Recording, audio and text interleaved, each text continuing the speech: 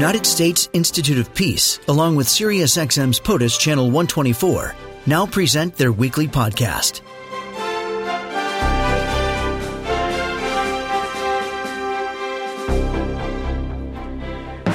Scott Worden is Director of Afghanistan and Central Asia Programs at the U.S. Institute of Peace, joining me with his perspective on where things stand in Afghanistan.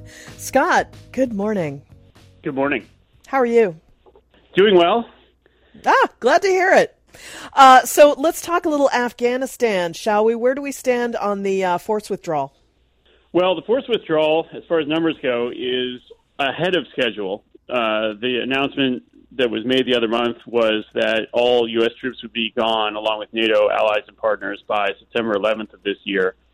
And it seems to be going better than planned, and the troops will be out probably earlier, although there's no official new date. And so that's good news in terms of logistics and the objective of having troops gone, but it's proving to be bad news for the overall political situation in Afghanistan, and it's been a setback for the peace talks. Yeah, the Taliban claims they've changed, but I doubt it. No, I don't think there's much evidence that they have changed. Afghanistan has changed, and that is the real question as the peace process or the conflict goes into a new phase without foreign troops on the ground. The cities of Afghanistan, which are probably at least half the population right now, have had a very different experience over the last 20 years than rural areas. They've had greater freedoms, better economy, and Afghans are happy with that. And many that are in the cities fear a return of the Taliban. They say they don't want to go back to the old days. And the Taliban are not showing, they're having a softer tone, I guess you would say. They say at the Doha talks that they care, they understand the need to change, they care more about women's rights. But the experience of areas under Taliban control has been that not much has changed. Right. And the prospects for civil war, what do you make of that? Well, unfortunately, they've increased. I think that both sides are far apart, the government and the Taliban, as far as what they want for the future of Afghanistan. And I think at the end of the day, while this is about ideology and conservative versus more liberal interpretations of Islam, it's also about political power. And the Taliban want to take over. They'd rather have majority share. So with that big of a gap between them, unfortunately, I think the logic is that each side will want to test its strength on the battlefield in the absence of foreign troops and see how strong they really are, the Taliban in particular. Can we take over and achieve all our aims? So I think the logic is that the fighting will increase. Hopefully, it will reach another stalemate, and then you'll have another ripe opportunity for talks. I saw that the UK was moving quick to get their translators out of Afghanistan ahead of the full withdrawal. What's the status of the U.S. program? Well, the U.S. program has accelerated significantly in the last several weeks. There are roughly 18,000 applications for what's called a special immigrant visa. This is not just translators, but a whole range of Afghans that have worked for the American government as contractors, worked on development projects, and so forth. That's a big backlog, and the average processing time has been about 3 years for that. And so that's unacceptable under the current circumstances.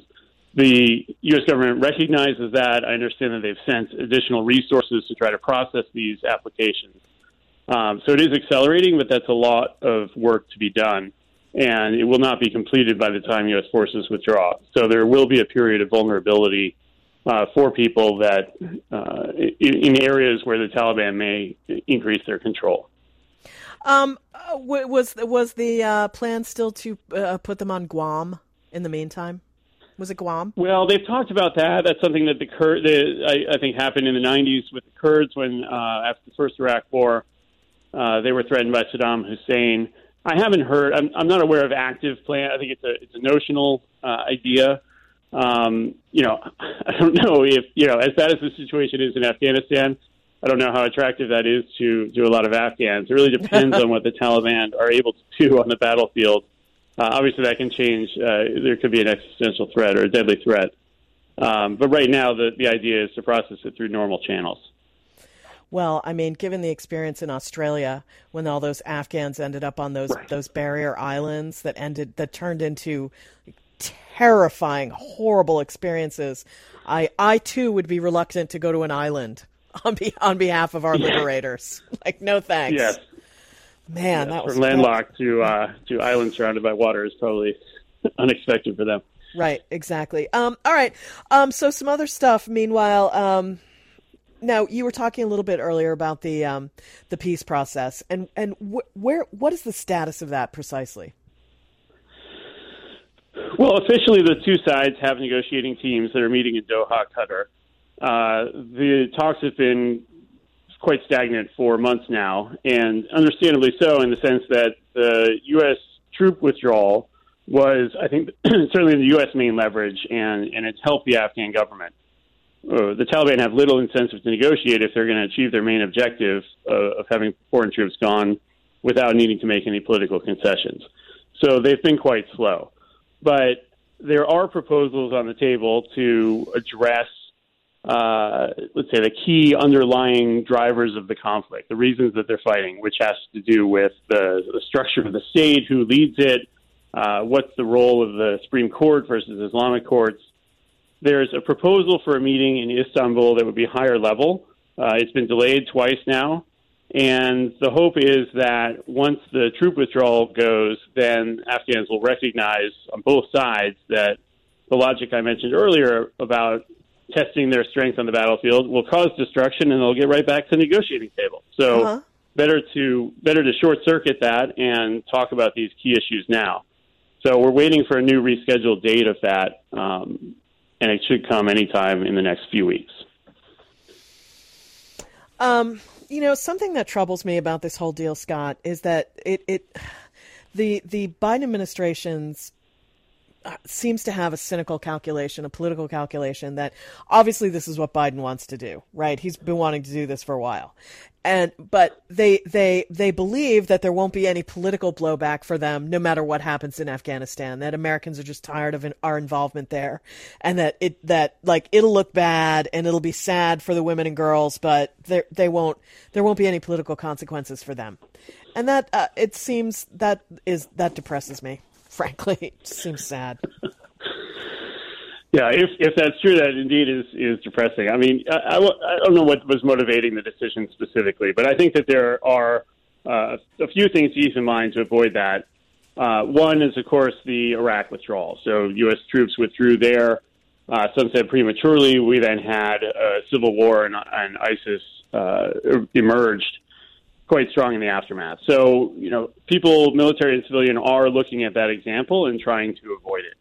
I think the other significant action is that Congress remains very concerned about not just women's rights, but other gains that have been made over the last 20 years, making sure that sacrifice by Americans results in some lasting change. And so the funding needs to continue as well. And that's the other lesson, is from when the Soviet withdrew, Afghanistan, the government did not collapse until the funding stopped, not when the troops left. And so that's a really important option to keep support for the Afghan government. Really interesting to talk to you. Scott Worden is Director of Afghanistan and Central Asia Programs at the U.S. Institute of Peace. Scott, thank you so much for joining me this morning. Really appreciate it. I appreciate it too. Thanks for having me. Take care. This podcast has been brought to you by the United States Institute of Peace and SiriusXM's POTUS, Channel 124.